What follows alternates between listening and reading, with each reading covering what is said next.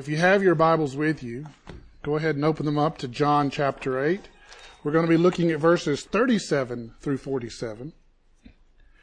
As Jesus has just explained to the crowd that the truth will set them free. And then comes a little bit of unpleasantness on the heels of that statement by Jesus. So I'll back up to 34 so that you have a little better context for the passage. Jesus answered them, "Truly, truly, I say to you, everyone who practices sin is a slave to sin. The slave does not remain in the house forever. The Son remains forever. So if the Son sets you free, you will be free indeed. I know that you are offspring of Abraham. Yet you seek to kill me because my words find no place in you. I speak of what I have seen with my Father, and you do what you have heard from your father." And they answered him, "Abraham is our father." And Jesus said to them, "If you were Abraham's children, you would be doing the works Abraham did. But now you seek to kill me, a man who has told you the truth that I heard from God. This is not what Abraham did. You are doing the works that your father did." And they answered to him, "We were not born of sexual immorality. We have one Father, even God." And Jesus said to them, "If God were your Father, you would love me, for I came from God and I am here. I came not of my own accord, but he sent me. Why do you not understand what I say? It is because you cannot bear to hear my word. You are of your father the devil, and your will is to do your father's desires. He was a murderer from the beginning and does not stand in the truth, because there is no truth in him. When he lies, he speaks out of his own character, for he is a liar and the father of lies. But because I tell you the truth, you do not believe me. Which one of you convicts me of sin? If I tell you the truth, why do you not believe me? Whoever is of God hears the words of God. The reason why you do not hear them is that you are not of God." Lord, thank you for your mercies in giving us this word, giving us this somewhat hard word, and perhaps for some of us, slightly scary word, wondering which person is our Father. And Lord, I ask that you would just continue to illuminate our minds and show us the truth of you and who you are and who we are in this passage. And I pray, Father, that you would use me to clearly explain the difference between the father of lies and the father of truth. In Jesus' name, amen. So as we look at this passage here, and Jesus coming on the heels of saying that he's telling the truth, and then now gets into this whole subject of Abraham's offspring and whose offspring are you and which offspring is who, it's like a spiritual genealogy of sorts. And Jesus draws a distinction between those who have genetically descended from Abraham, right, and those who have imitated Abraham's faith and walk with God. So here Jesus clearly says just being Abraham's genetic descendant is not enough to be saved. If you want to be a part of the promise, you must also imitate the faith of Abraham. Now, this is probably earth-shattering, mind-boggling for these guys. A lot of them are just like, they have no way of comprehending that what they do each day and practices in the temple is not somehow imitating the faith of Abraham. So Jesus goes on to explain a little further in that it's not the genes of Abraham that makes someone an inheritor of Abraham's promise. It's that walking in the same faith with God as Abraham did. That's what makes one Abraham's seed or offspring.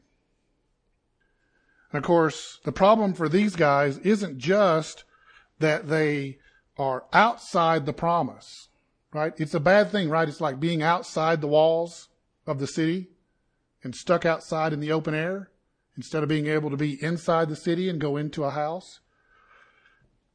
It's bad enough that they are outside the promise.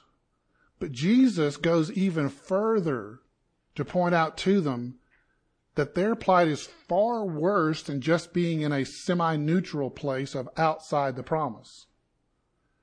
They are actively opposing God by rejecting his Son. So by rejecting Jesus, they now move into a whole new category than just someone who is not practicing and imitating the faith of Abraham. They even go so far as not just to reject Jesus' words, they're also trying to kill him. This is the Son of God and you're trying to kill him? Why do you want to kill the Son of God? Because he's claiming to be the Son of God. And we can't have that in our temple. So all of this causes them to be more like the Canaanites of Genesis than like the Abraham of Genesis. Think about that for a second. If you're familiar with the Bible, you've read Genesis and you've read what God has to say in Genesis chapter 15 and 16 and 19 to Abraham about the inheritance of the land and the time of the Canaanites' sin has not come to full fruition yet. It's going to take another 400 years for that to happen. And you're acting more like the Canaanites of Genesis than Abraham of Genesis? That's a heavy claim. I mean, that's a heavy accusation because they did some pretty bad stuff. Okay. Look, the Canaanites in Genesis did really bad things. They were bad people. All right. If you remember the movie True Lies with Arnold Schwarzenegger, have you ever killed anybody? Yes, but they were all bad. This is the Canaanites. They're bad. They do really bad things. You don't want to be a Canaanite. You don't want to even think about acting like a Canaanite acts. But that's where they've gone. Then Jesus makes it even more explicit about what their situation is by explaining to them who they are. These are identity statements. This isn't just, you've done a bad thing. You've done a bad thing because you have bad seed inside of you. In verses 41 through 43, he talking about the works of the Father.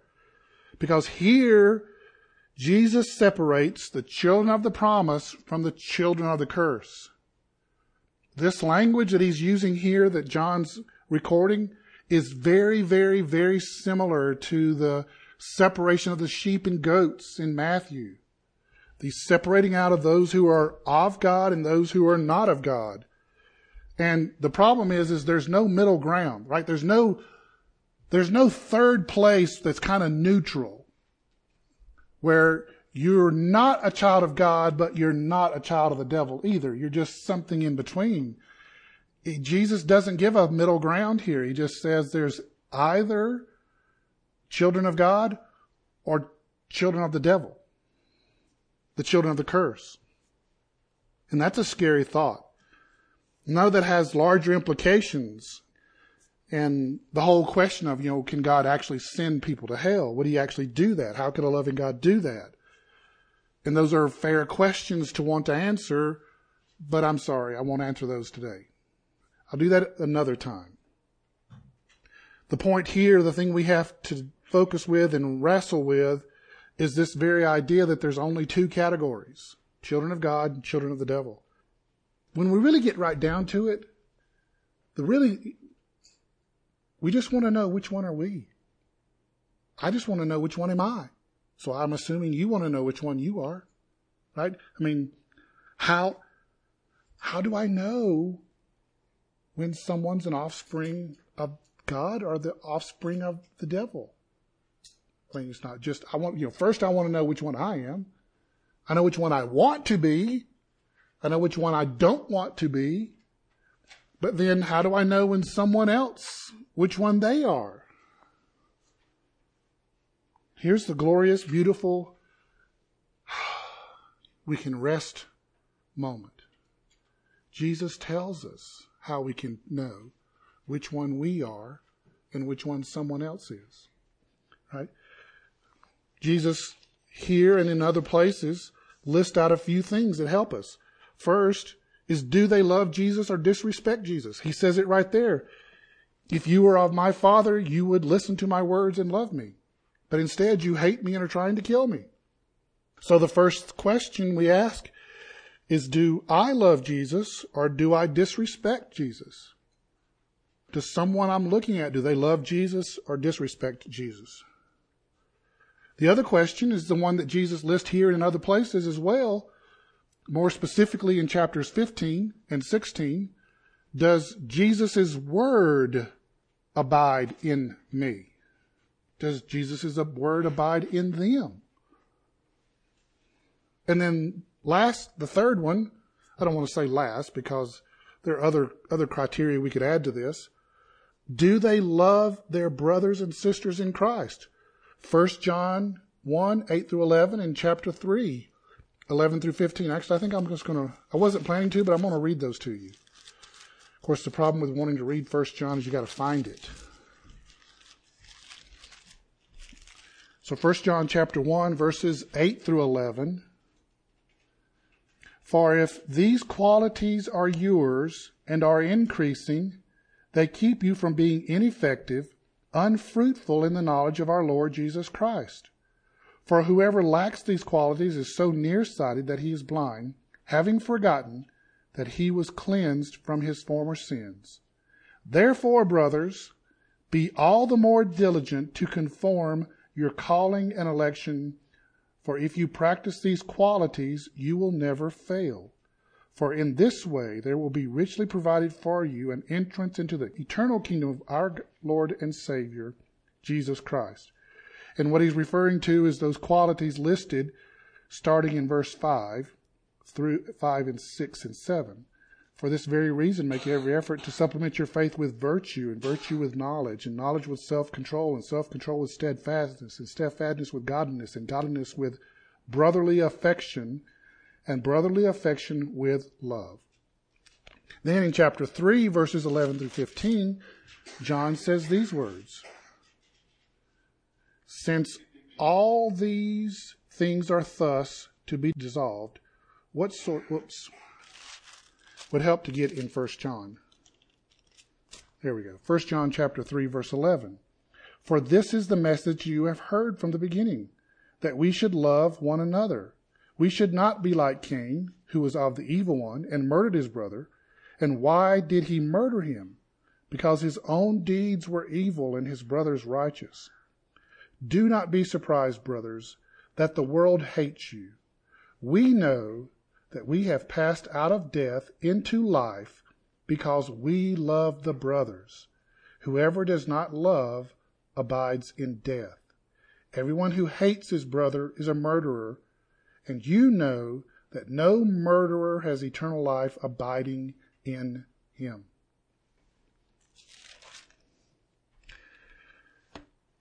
Well, I guess I should go back and read 1 John chapter 1, 8 through 11, seeing how I actually read from 1 Peter. But it still fits, which shows the continuity of God's word and how John just wasn't out there as a lone cowboy speaking his own ideas. Right? But for the benefit of all of us, because I obviously need larger print in my Bible. That big, gigantic 25 print that says 1 Peter wasn't big enough. Verse 8 of chapter 1 in 1 John.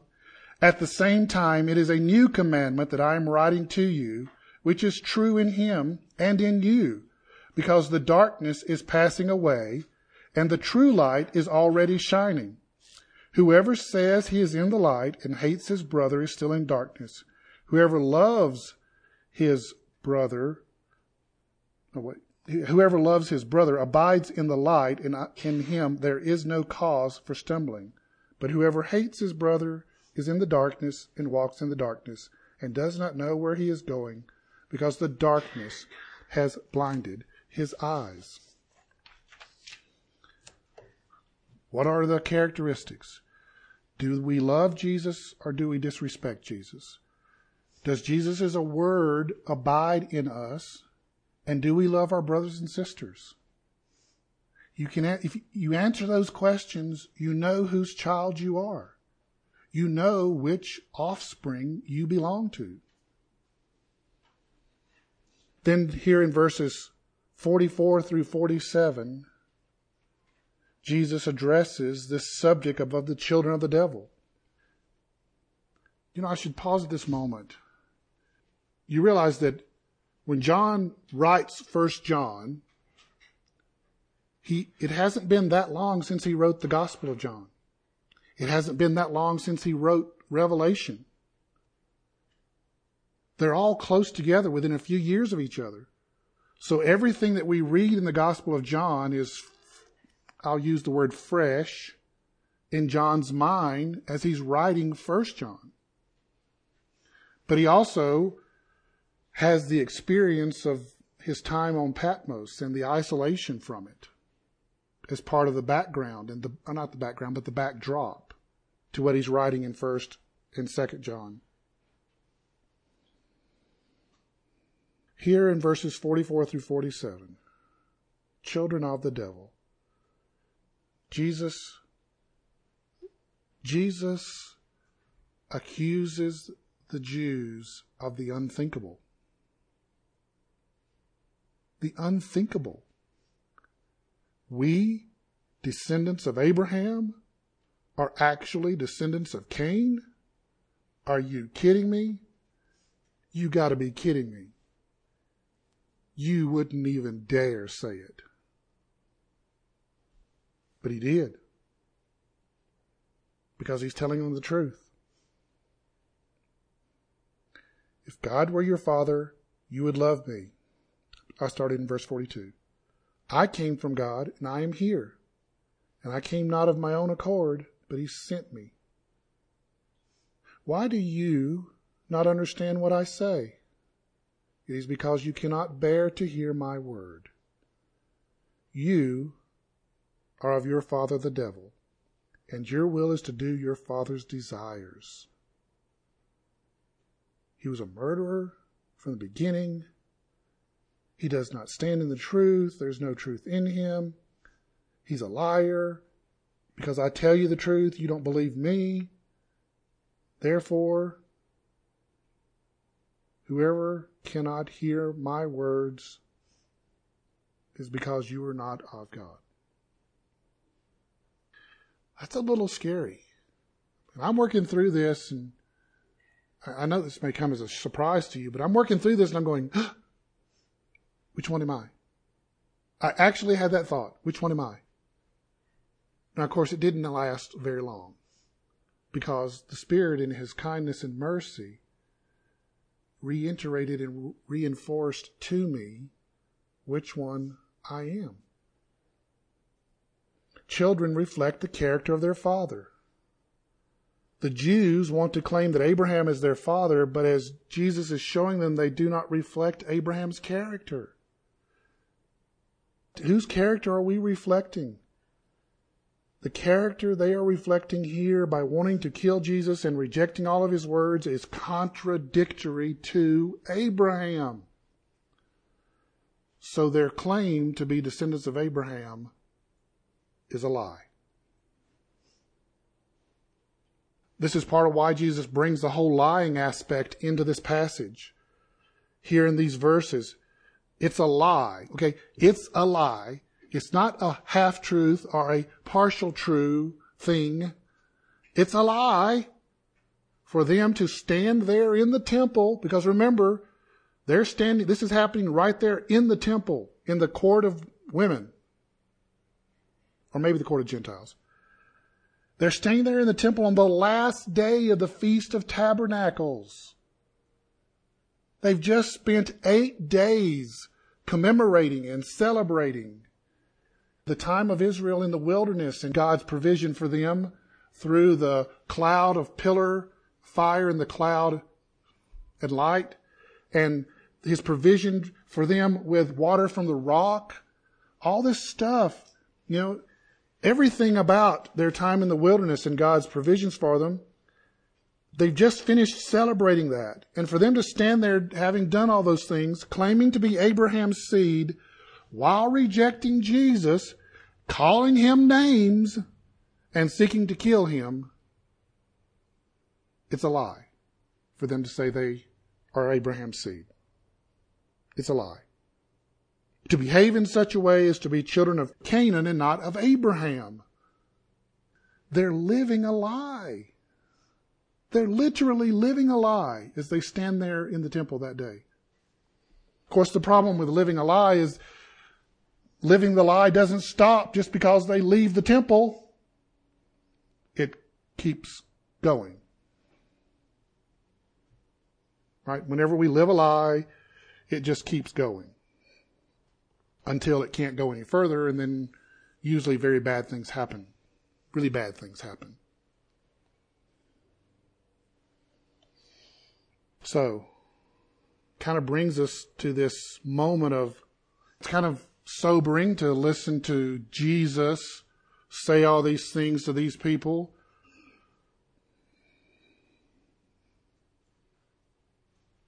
But when we read it, he's saying it to us, or at least for us to think about. And I know maybe some of you at this point are wondering, am I a child of the devil? I don't want to be, but what if it's in my blood? What if it's just in my blood to be a child of the devil? Or maybe you're thinking, well, I do some of those three things that I mentioned from earlier, but I don't do any of them really well. Does that make me a child of the devil? See, there's a difference. And this is where the lies of Satan start to creep in. There is a difference between salvation and sanctification. Right? Salvation is an event. You and I, we go from light to dark, from not caring about God to loving Jesus. We are transformed by the Holy Spirit. Sanctification is a process. If you don't believe it, just ask my wife. She will testify that this person is in process of becoming more like Jesus. Some days I do pretty good. And then some days I kind of act like the devil. It's the process. And growing in Christ's likeness as God the Father, God the Son, and God the Holy Spirit work out the old ways of thinking in our minds and expose the lies we believe that need to be eradicated. Okay, I'm going to tell you something. You may not like it. You may snarl your lips up at me. That's okay. It doesn't bother me. I don't care how long you've known Jesus as your Savior, and I don't care how long you've been walking with God. There are some lies you still believe about yourself and about our Father and our Savior. Now, they aren't, the unforgivable blasphemy sin lies. But there's enough there to keep you from being who God created you to be. And it takes a lifetime of sanctification to work those lies out of our hearts and minds. And they have to be exposed, and exposing them is not easy and it's not fun. You may also be thinking, as I have thought, well, what about falling for lies of the devil? Does that make me one of his children instead of God's child? No, it doesn't. Being fed a lie by the devil and falling for it does not make you one of his children. It makes you one of his captives. A captive is by the very nature not one of them. The part about lies that make you a child of the devil is to hate Jesus and to talk about being a good light. Those are the children of the devil. The ones who claim to talk about light and talk about goodness and light, but they hate Jesus. The other part that makes you a child of the devil is for when someone intentionally leads people away from Jesus and leads them to deny Jesus as God's only Son. That is one of the best indicators you're dealing with a child of the devil. They deny the deity of Christ, and they try to convince you to deny it as well. When you hear that, know you're dealing with a child of the devil and react accordingly. Whether it's walk away, confront them with the truth of God, or both.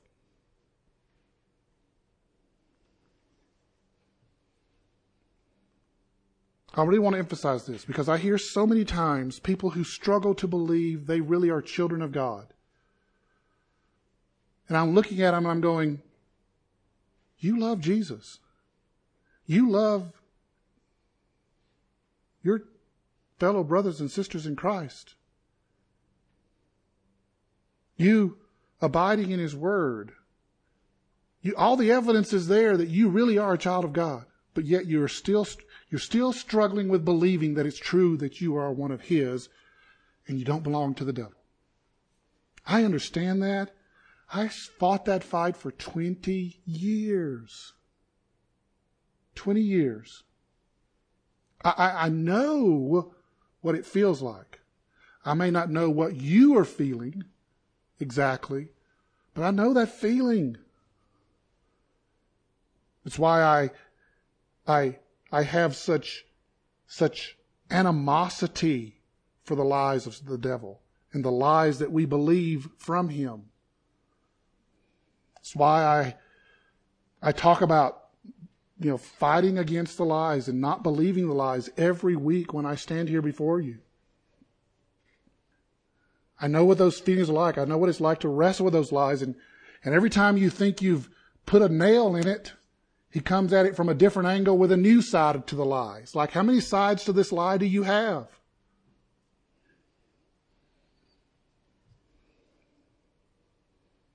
And the reason for the lie is simple. Distract and disorient. He wants to distract you from everything that God has called you to be and has created you to be and is transforming you to be. Keep you from doing that. Keep you from doubting. Hamstring you. Make you ineffective. Make you unfruitful in the kingdom of God. Anything to keep you from having joy in Christ. Whatever it takes. Just don't let them have any joy. Let them have some comfort. Let them find relief in something or some substance from the pain. But don't let them have any joy. And certainly don't let them have any joy in Jesus.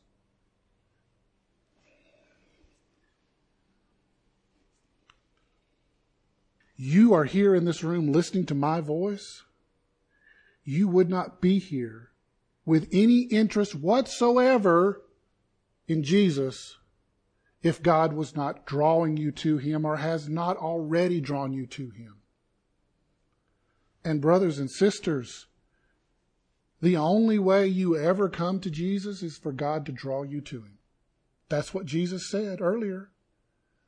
That no one comes to me except the Father draws him to me. Look, in a war setting, you don't waste resources on non-value targets. If someone is a child of the devil, why is God going to try to draw him over? Well, of course, you could say out of His mercy and love. But when He draws someone to Him, that's clear evidence He thinks they belong to Him. And He's decided to claim them as His. You are drawn to Jesus. You're drawn to the Word of God. You're drawn to all things that Jesus stands for and believes in and proclaims to us. You're being drawn to it by God our Father and the Holy Spirit. And because you're being drawn to it, that means He's claimed you as His. And that which He claims as His, He keeps. And there's nothing that the devil can do to take you out of his hand. Jesus said that too. Know this with absolute assurance. You are his, and he is yours. And you can know it because you're drawn to him. Now, does everyone that's drawn to him respond and follow him? No. But you are drawn to him, and you are responding to him. Therefore, you are his, and he is yours. There's a reason. There's a reason the Bible uses the marriage love language to describe us and our relationship with Christ. As the husband is his wife's and the wife is her husband's, so also we are his and he is ours. The union of marriage is intentionally described as a reflection of the union we have with Christ. He is yours and you are his. You can believe it. You can receive it. You can embrace it. And you can revel in it. I'll just say, it's really okay to enjoy Jesus. It's really okay to enjoy being in relationship with Jesus and all the joy that comes. It's really okay to enjoy it. In fact, you should. Peter tells us that we should have joy in Christ and enjoy that joy in Christ. And that's my plea and well, now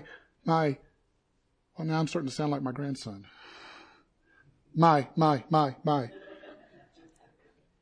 This is my plea to you, my claim, my proclamation to you, my hope for you. Believe that you are his and that he is yours, and enjoy it, because it is worth enjoying it. It is to be enjoyed. And yes, it's better. It's even to be enjoyed better than cheesecake. Okay, so what do we do with all this? I've made this urgent plea to believe that Jesus is yours and you are his, and to enjoy him. What now? Well, and live like a child of the promise, not a child of the devil. Right? I mean, I know that just sounds cliche-ish, because it is. But the thing about cliches is they have enough truth in them to be worth listening to. Right? I mean, part of the sanctification process is working out old ways and old thought systems that are still in our mind and hearts. And those old things that are not really a part of God are those things that are left over and have to be worked out. And that's the part I was talking about, not, living like a child of the promise, not a child of the devil. Secondly, let's just walk with Jesus. Just walk with him. If you just walk with him, I promise you, if you just walk with him, everything's going to work out good. Including the things that need to be worked out, as well as where things go from here in the future you have in front of you. Just start walking with him, and if you have not been walking with him, start doing it now. But if you've been walking with him already, deepen and enrich your walk with Jesus. I'm going to tell you a shocking and stunning thing here. Truth. It's a truth statement. Shocking and stunning truth. Your walk with Jesus can get better than it is right now. Your relationship with him can get better than it is right now. Your joy that you have in Jesus can even be greater than it is right now. Walk with him and deepen and enrich your walk with him. Spend time with him in the Bible. Ask spiritual questions of other believers. Spend time with other believers. Right, this is a pretty basic concept right here. I'm not speaking anything brand new to you. You're more likely to find encouragement to follow Jesus here than you are at the bar. No.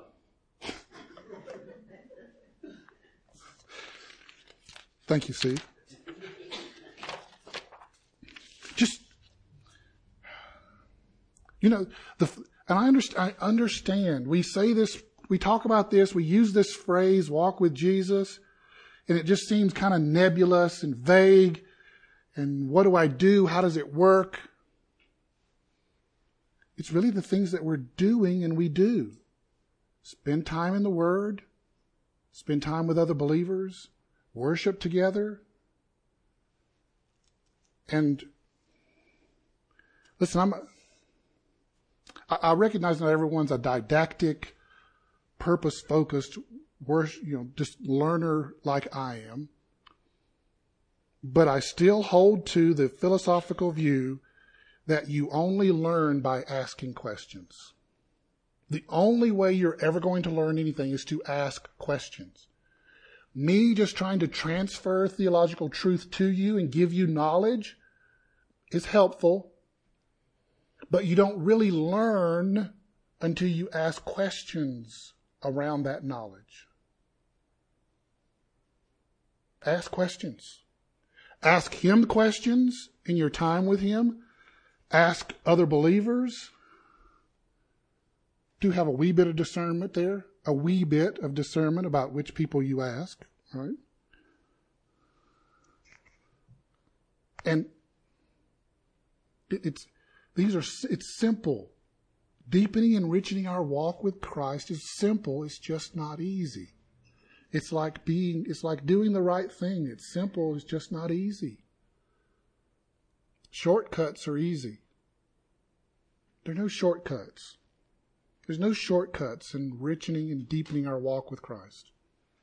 There are no shortcuts to richer and deeper intimacy with our spouses and with our fellow brothers and sisters.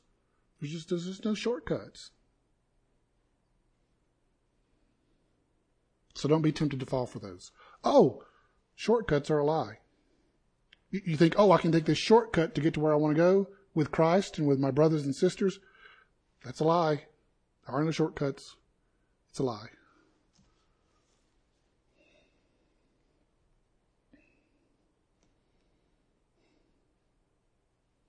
My hope for you, my earnest hope for you, is that you have so much joy in Christ, you can't even believe it.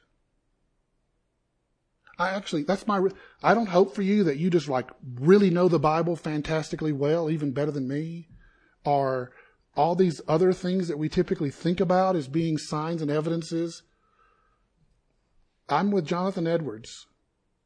The number one indicator is joy in Christ. And that's what I hope you have and claim and enjoy and be just revel in it. Just revel in how goodness it is to be in Him and the sweetness and the savoriness of everything He says. Have joy in Him. Because He's got joy in you. Just listen. He's got joy in you. Lord, thank you. Thank you for loving us. Thank you for making us your children. Thank you for everything you give us in Jesus. Thank you for everything we have in Christ. All the joys, all the blessings, all the being that is because we are in Him. And thank you for Him in us. In Jesus' name, amen.